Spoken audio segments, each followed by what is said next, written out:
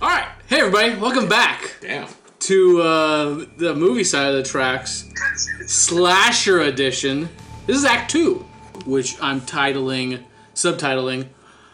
Copycats and Supernatural. This is the era of the slasher decade, the slasher genre, where everything was pretty much a copycat of Halloween. And then also, supernatural elements were being introduced into the slasher genre. That's where I come in.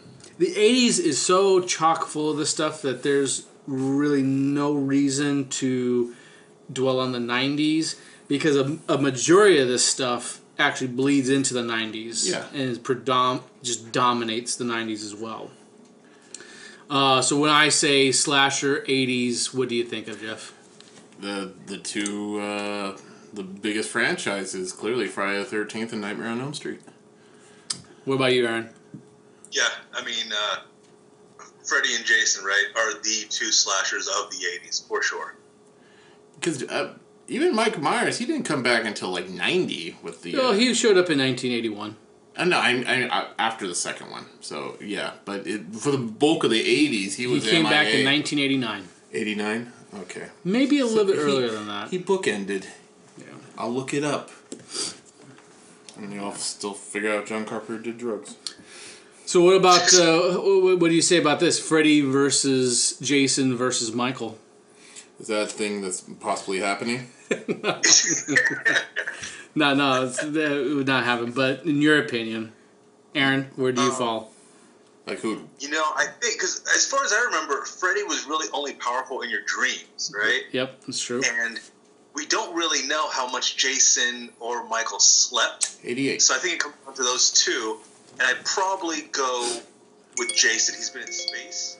And I think that experience would serve him well. Yeah, Jason has traversed centuries, right? He's survived centuries. Yeah. Because in Jason X, he went into cryosleep and then woke up like 200 years later, right? It's fucking terrible movie. It seems more physically capable. Like Mike Myers, obviously he cuts an imposing figure, but Jason is just beefy. So yeah, zombie Jason definitely. Yeah, is. Jason is Myers on roids. Clearly, I mean they both have the unstoppable, seem to be unkillable, but Jason's just got the I guess the weight advantage.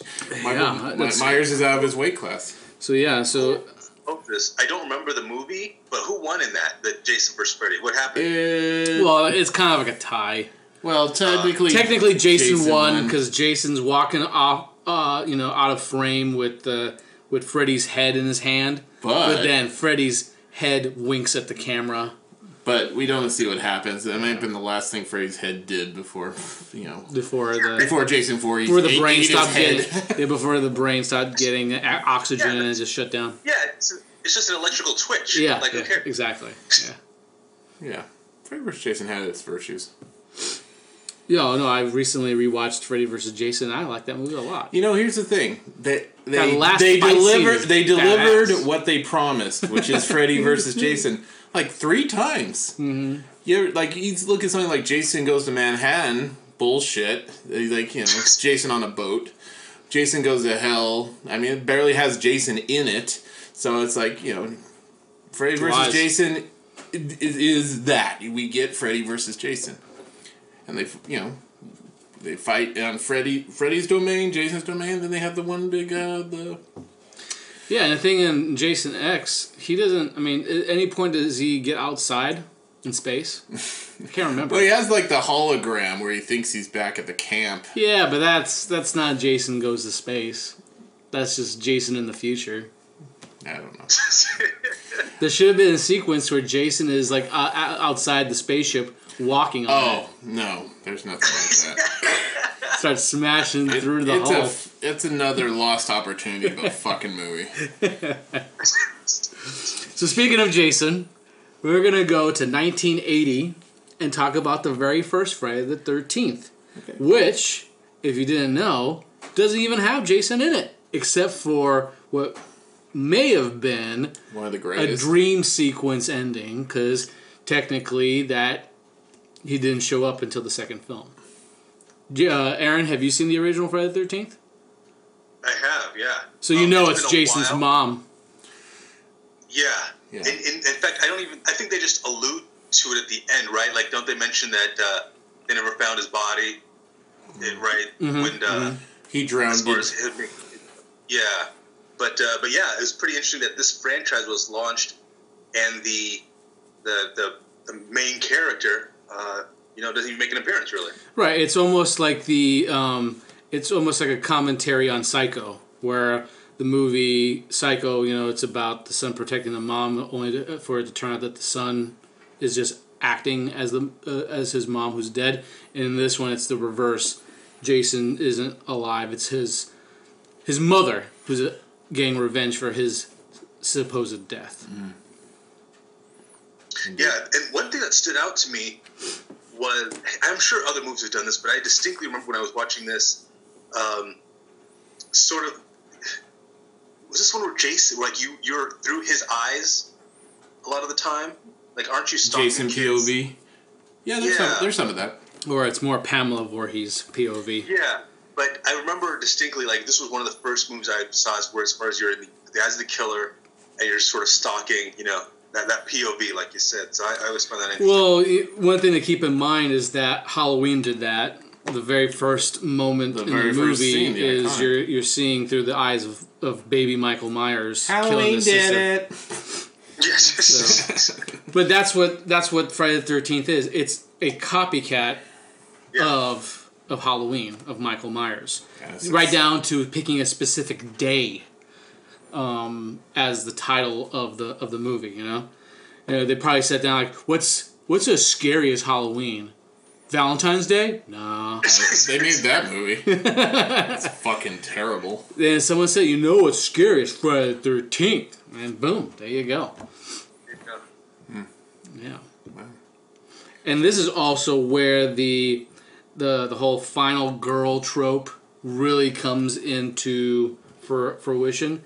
And what a lot of folks also take note of is that it's also the beginning of what, for them, they perceive as horror movies having a very mean and misogynistic streak when it comes to their female characters. Fair. Yeah.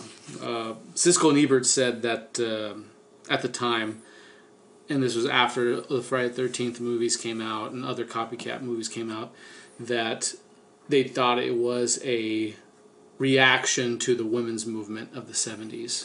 That's interesting. Yeah. I think they used to call them dead teenager movies. That was not slashers so much. And it fits. Yeah. Anytime a female character in one of these movies spoke up or had ideas or sort of like, showed off being strong, they would get killed. Killer. Unless you were the virgin. Yes. The good girl. But people seem to forget the survivor of the first one's the first one to go in the second one immediately. That's how that works, right? The final girl of the previous movie always goes out in the sequel. That usually how it goes? Yeah. Oh, damn. I guess that worked in the other series of films. Nightmare on Elm Street, right? That's right. So. All right, so hey, Friday the 13th, very successful. Yeah. If not necessarily good. What do you think, Aaron, about the whole idea of misogyny and sort of like the weird moralistic bent that slasher movies took after Friday the 13th? Yeah, I think that they would say they did it sort of tongue in cheek, with a wink and an elbow nudge. But Friday the 13th, I didn't really get that wink, and maybe it's just because I was younger when I saw it. But it's obvious. I mean, it's pretty apparent, and I don't really know. I guess that response or that answer about it being a response to the women's movement is as good as answer as any that I thought of. But it's so apparent. There's got to be a reason for it. Like, it just couldn't happen. There could be a subconscious thing, like these ladies are getting out of place. We need to put them back in their place, type of thing, and not realizing that's what they're doing. Sean Cunningham, the producer and director of the original Friday the 13th, actually started as a soft porn director. Oh, well, there you go. Softcore porn, yeah. Where's softcore porn in the? Okay, I guess in the 70s, yeah. And then he saw an opportunity with movies like Halloween, and so he decided to pretty much escalate everything, the sex and the violence. So that's why the Friday the 13th movies have more boobs, and why the Friday the 13th movies have way more gore. But since we're talking about Friday the 13th, might as well listen to the iconic score, the opening theme.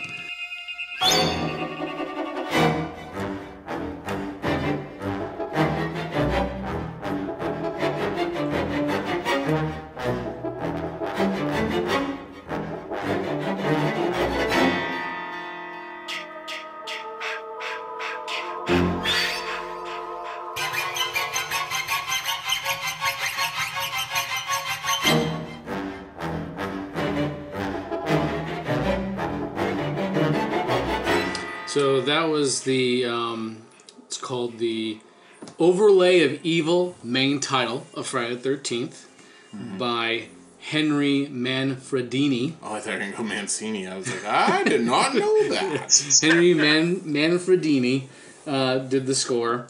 What's funny is that Kiki part. Yeah, you love informing people about this. It's actually Kiki Mama. Kikimama, and it's actually the voice of Jason telling his mother to kill people. Kill mama, kill mama. It's Kiki Kaka. Kiki Kaka. Kiki Kaka. There's been all kinds of different like versions of it. I've heard people like go just all kinds of weird stuff.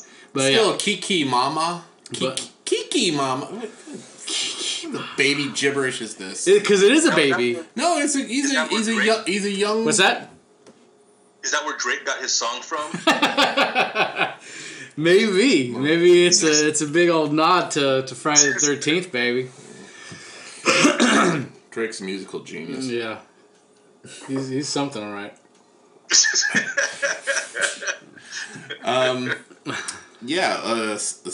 Clearly, Psycho has a bit of an influence on this right, score. I feel like it's almost an amalgamation of the Psycho theme and Halloween. It's got the ominous parts, but then it goes into the Psycho knife stabbing stuff. Whereas I think the next score we're going to focus on, I feel that's more Halloween influenced. But this feels more Psycho, definitely with the strong strings up in this. You got your cellos working overtime. It's the Kiki Kaka. That's what really stands out. It's what you remember most. However way you interpret it. Okay. Yeah, it's interesting because musically, right? Like if you took out Kiki Kaka, you would.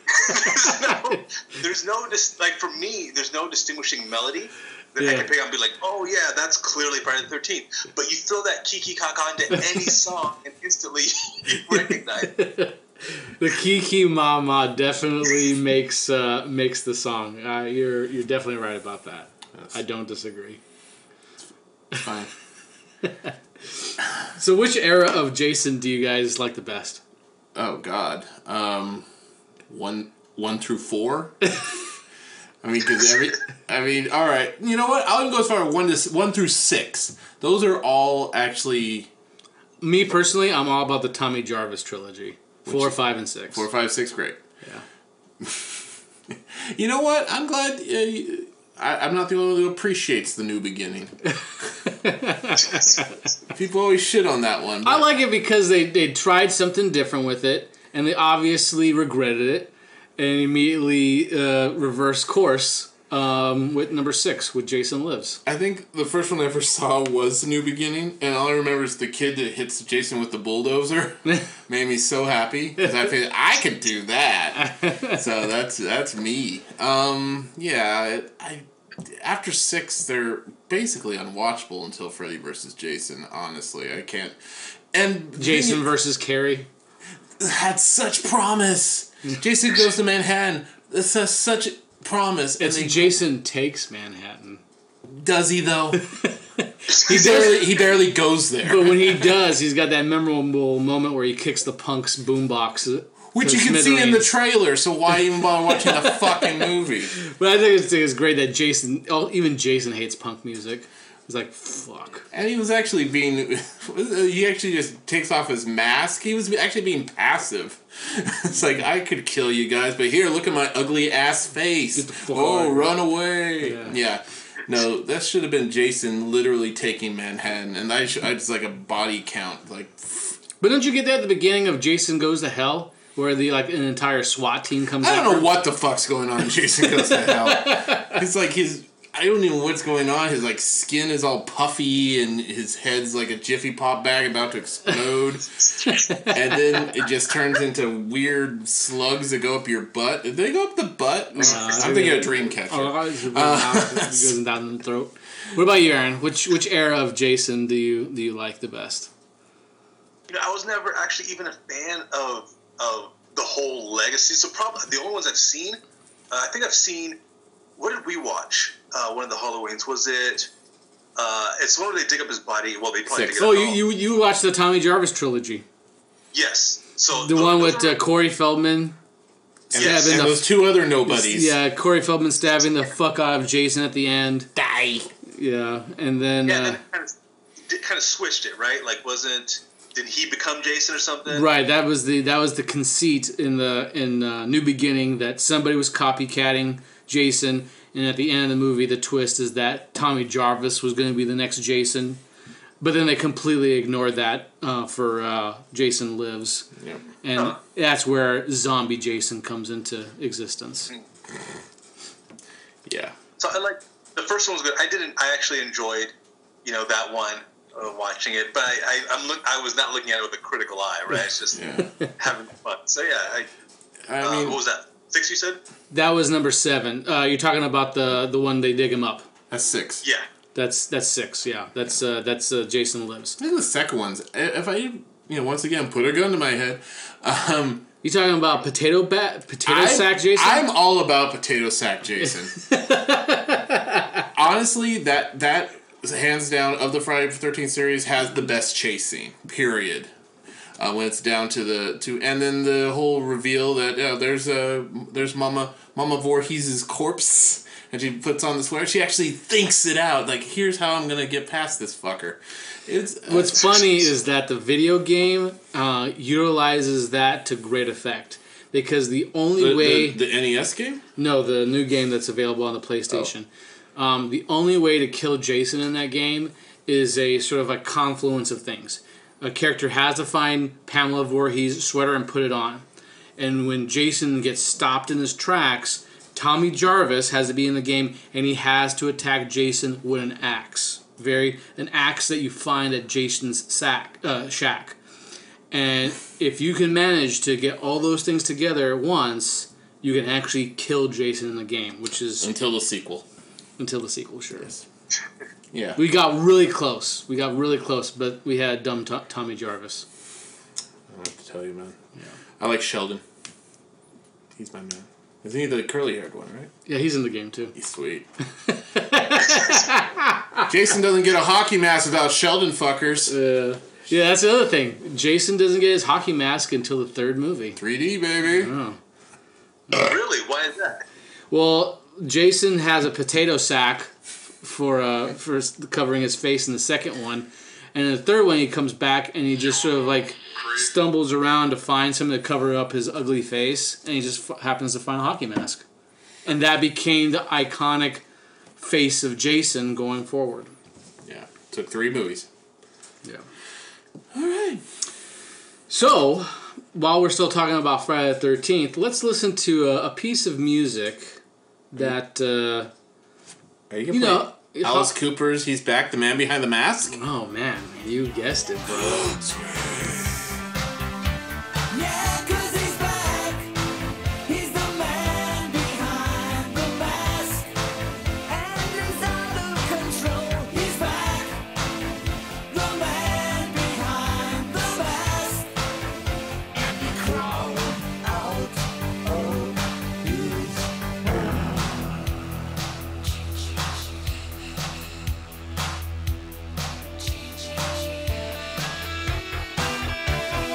So is this in your 80s tournament? It doesn't have its own Wikipedia page. There's no way this doesn't have its own Wikipedia page. Are you daft? This song does not have its own Wikipedia page. There's no way. I'm gonna look it up right now. But that was very 80s. Oh, it's exceptionally so. Yeah, and it's very much like people were anticipating the return of Jason. They were like, we want the real Jason. After the whole New Beginning thing with the fake out Jason. Shit, no, you're right. It does have its own Wikipedia page. Yeah, it needs to be in your list, bro. That's too late, man. No. His follow-up to this was Teenage Frankenstein. And prior to this, his song was I Love America. Nice. Really? I'm assuming it was an ironic song. Yeah. But yeah, so people obviously really wanted the return of Jason. They even made a song about it. It's sort of like with the return of Michael Myers after the Halloween 3 Season of the Witch debacle. Mm-hmm. Yeah. So you like the song better than the movie that it's dedicated to, Jason Lives. Jason Lives is one of the stronger entries. The song only enriches it. I would say it's probably number 3 on my list of favorites, because 4 used to be the standard final chapter, but I've swapped that with 2. Now 4 is the second, and now 6 would be my third favorite. Yeah, for me it's 6, 4, 5. Yeah, 5. I think 5 gets a bad rap. I think the third one gets a bad rap. I think the later one. Potato Sack Jason's gotta go. Potato Sack Jason's where it's at. Fuck off. Aaron, you gotta watch Friday the 13th Part 2 and get back to us on that one. So what about that song that makes you love it so much? I think it's so 80s. I think it's Alice Cooper. It's just he's what he represents. He's a showman, a ghoul, if you will. And he brings a certain energy. And when he says he's back, he means it. You know, he's not fucking around. You say he's back, psych, it's somebody else, not behind the mask. No, he's Alice Cooper. When Alice Cooper tells you that Jason's back, you believe him. And I believed him. And Alice Cooper, and then he came a couple years, he hit us with his Trash album, which had Poison, which is a great song, and it's completely overlooked in the annals of great hair rock music. And this song was kind of like, hey, here I am, I'm back. I'm Alice Cooper. I don't wear a mask, but it's good stuff.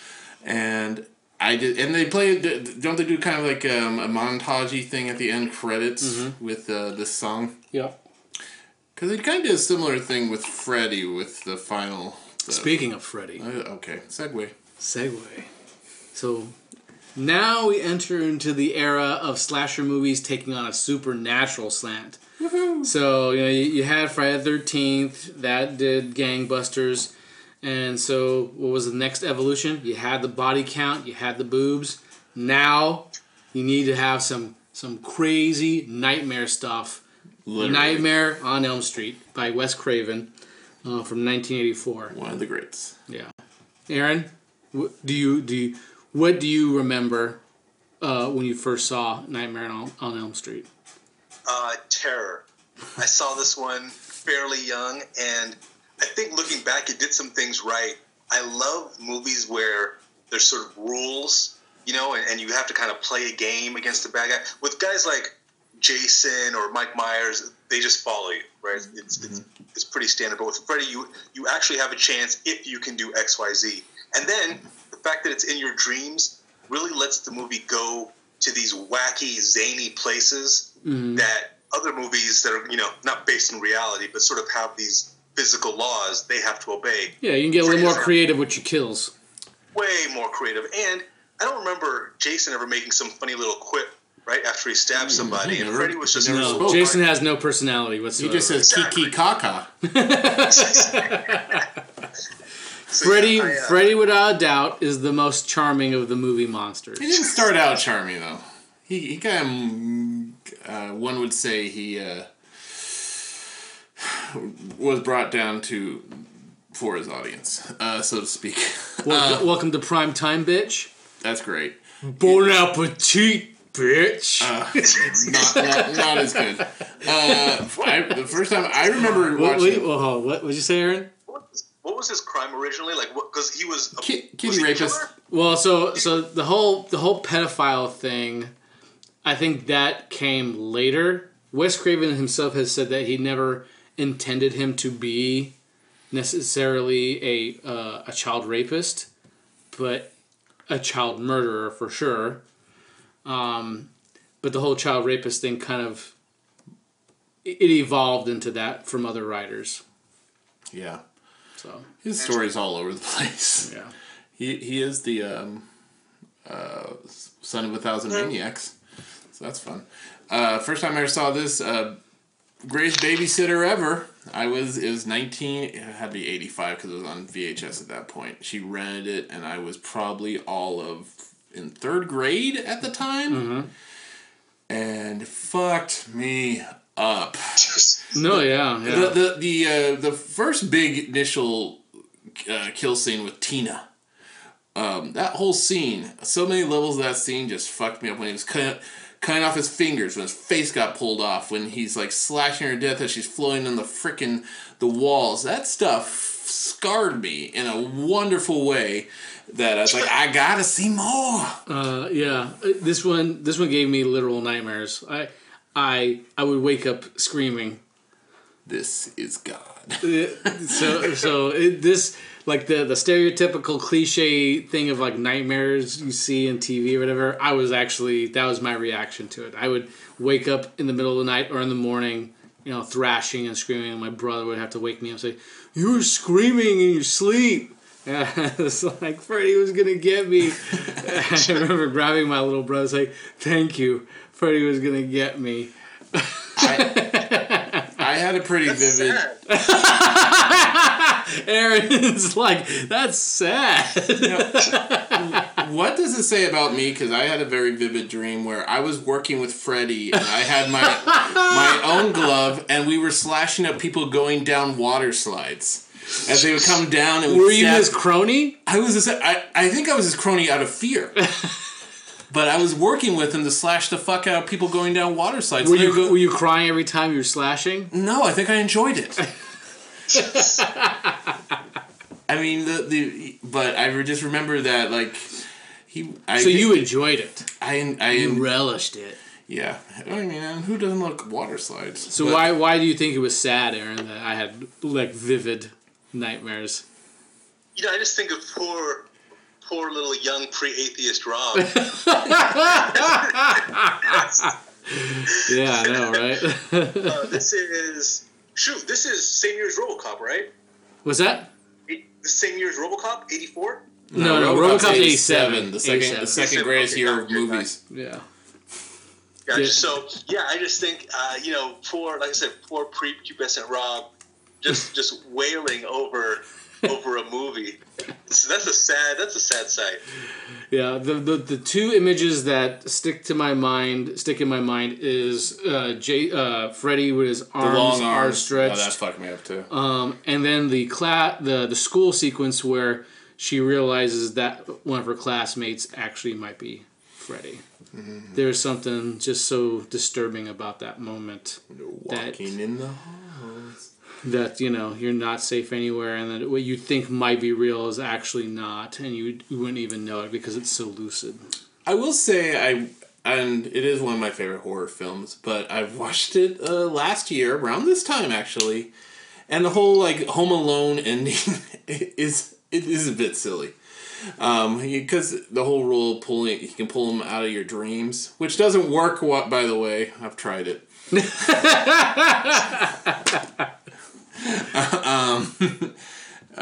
But then she set up all the booby traps. It's kind of silly. Yeah, it's a little comical. It is. It's like, oh, Freddy, he fell for that one too. But I think it defies kind of the genre conventions in that it's not it's not just about running away from the killer, It's confronting him, but actually confronting the killer and beating them at their own game. Yeah. So it's my favorite horrors. I've seen them all, and even the ones that are bad. Well, I have here's what they call the prologue main title. All right, let's hear it. I know this one.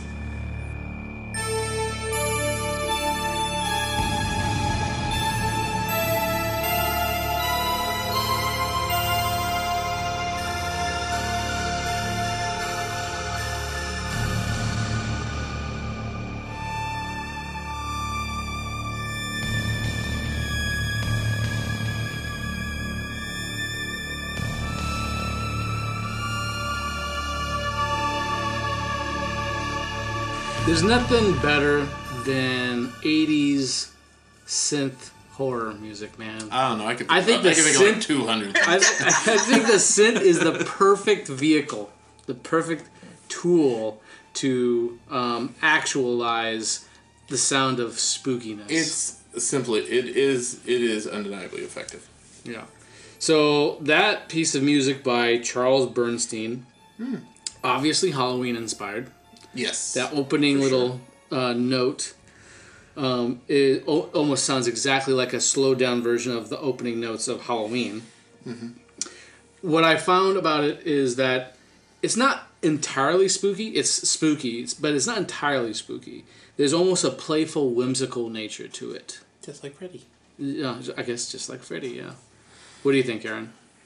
Yeah, that's exactly what I was going to say. Is for horror, it wasn't quite as menacing as Halloween. I didn't know if I was worried about Freddy or like exploring the world of Tron. You know what I mean? They both kind of the same feel. But it is so 80s. It is just so undeniably 80s. And that, to me, that's half the charm. There's a track in there called Dream Attack. And it literally sounds 8-bit. Like I was Nintendo game. Yeah, it's amazing. So as a piece of period music, it's great. I don't know if technically it holds up to some of the other music. And to be honest, if we played this for 100 people, I don't know how many of them would get that this is from Nightmare on Elm Street. But I think if they've seen Nightmare on Elm Street a couple times, I think they would get it. Especially the initial notes. But if you play it for someone who never saw Nightmare on Elm Street, they probably wouldn't know. Well, what's funny is I hadn't seen the original Nightmare on Elm Street in a while. I hadn't seen a lot of the Freddy's in a while. And I had forgotten this piece of music. But the moment that I heard it in the movie, it all started coming back. Yep. So it while it's not memorable in that it stays with you even when you're not thinking about the movie, once you hear it, I feel like you're immediately like, oh yeah, I remember that being that's the good stuff. Yeah, that's the good stuff. Yeah. Well, of course, we also have to do like the jump rope 1, 2, Freddy's coming to for you with the interspersed with the music to get the full effect. So when did Freddy jump the shark? 4. I mean, yeah. Was that Dream Child? No. Dream Warrior. Dream Warrior. Okay. Isn't there a song called Dream Warrior? Yes. Dream.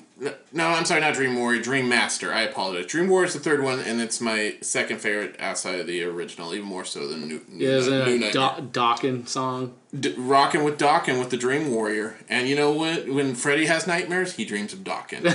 Because he literally, at the end of the video, Freddy wakes up from after dreaming about Dawkins rockin' Dream Warriors. He goes, "Oh, what a nightmare!" So it's legit. I can tell you exactly the moment when they have the scene in Dream Master where she dreams she's on the beach and you see the Freddy glove like a shark fin. And then he goes on the beach and he puts on sunglasses. That's when you realize, oh no, it happened. And if that didn't do it, Freddy dressed up like the Wicked Witch of the West in Freddy's Dead. That basically cemented that he's just a comedy figure at this point. But yeah, Dream Warrior he was still creepy. He had the best lines in Dream Warriors with Welcome to Primetime Bitch and What a Rush. that kind of stuff. Or I don't believe in fairy tales. Yeah, he had the best one-liners in the third one, and they just got sillier and sillier. What about you, Aaron? Did you reach a point where you had enough of Freddy, or did you love him forever? Did you love Freddy a long time? I haven't seen as many of them. Now I'm actually interested to go back and start maybe from the most recent going backwards. But oh man, that remake is so bad. Oh god, I did see that with you. Oh no, the remake's horrid. Yeah. That one tries to call into question whether Freddy was a child murderer. Like there's this for a crime the idea is that he was framed and now he's getting his revenge, and it's like a righteous revenge. Until at the very last second it reveals, oh no, wait, he did kill those kids. And he was a child molester. Never mind.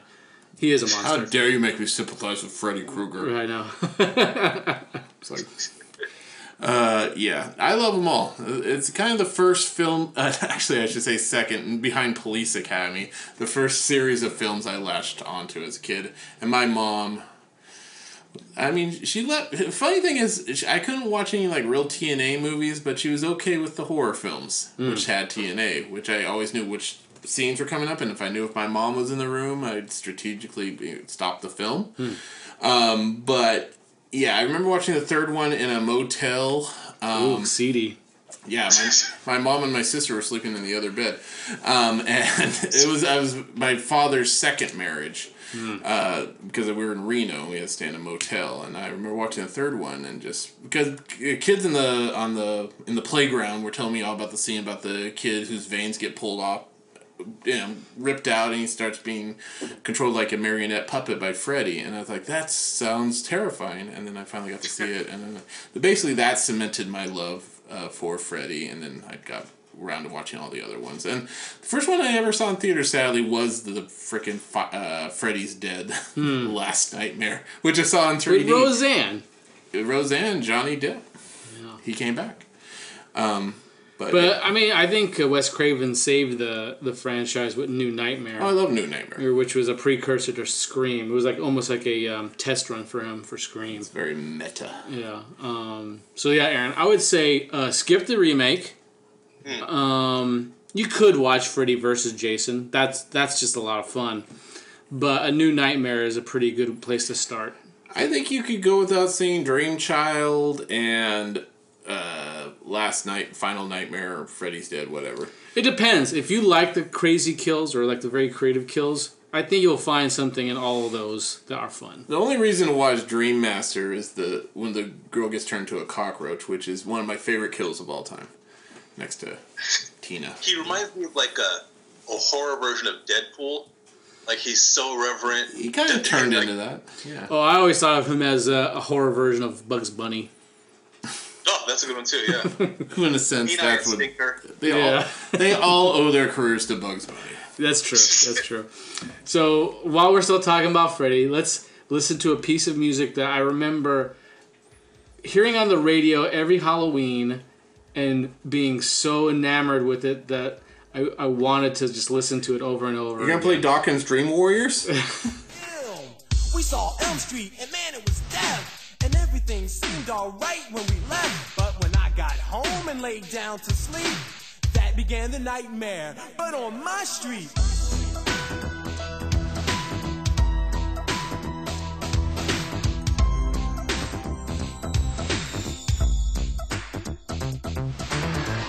It was burning in my room like an oven. My bed soaked with sweat, and man, I was bugging. I checked the clock, it had stopped at 12:30. It had melted, it was so darn hot, and I was thirsty. I went downstairs to grab some juice or a Coke, flipped the TV off, and then I almost choked when I heard this awful voice coming from behind. It said, man, I love that fucking song. That's actually like the reason why I still love the Nightmare on Elm Street. You know, so you enjoy. What drink did you make while that song was playing? Old fashioned. Yeah, that's alright. Aaron, when was the last time you heard that piece of music? Oh, it's been forever, but I can probably say that's the best piece of music we're going to talk about tonight. I think that kind of goes without saying.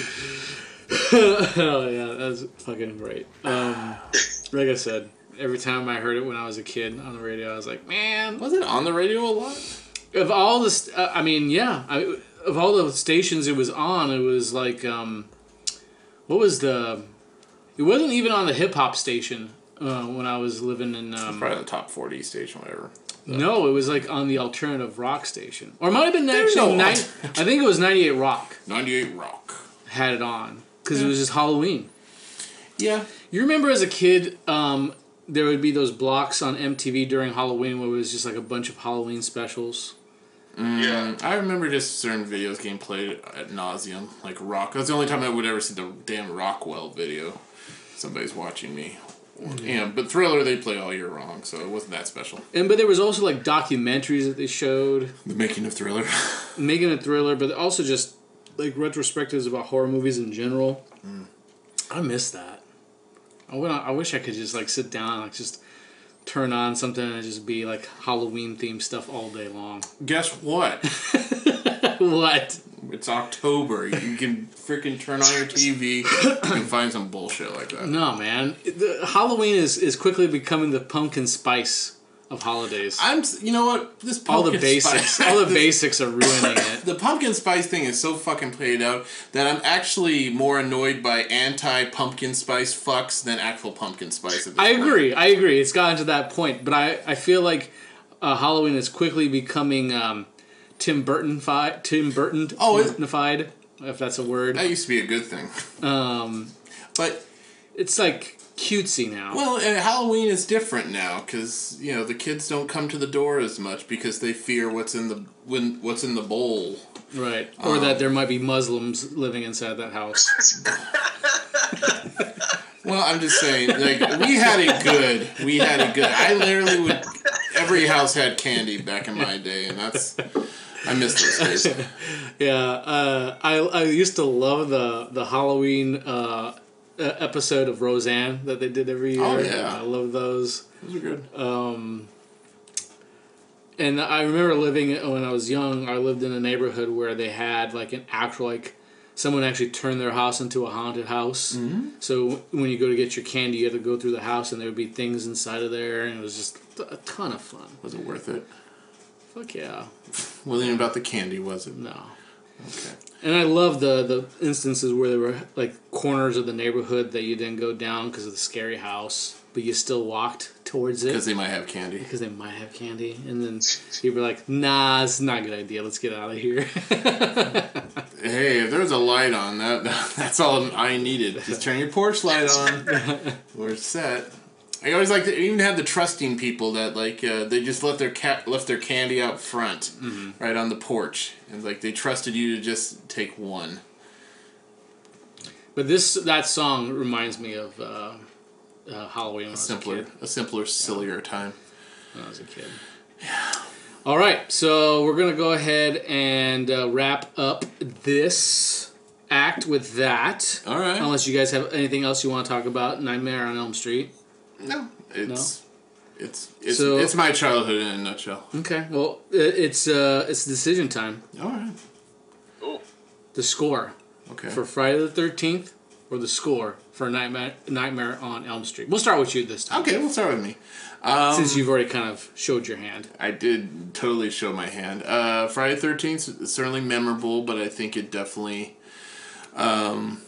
borrows heavily from the Psycho, but it does have its Kiki Kaka, and that's something. You can't take away its Kiki Kaka. Don't you think Kiki Mama is more memorable than even the Elm Street's theme? No. Even though it's good? No.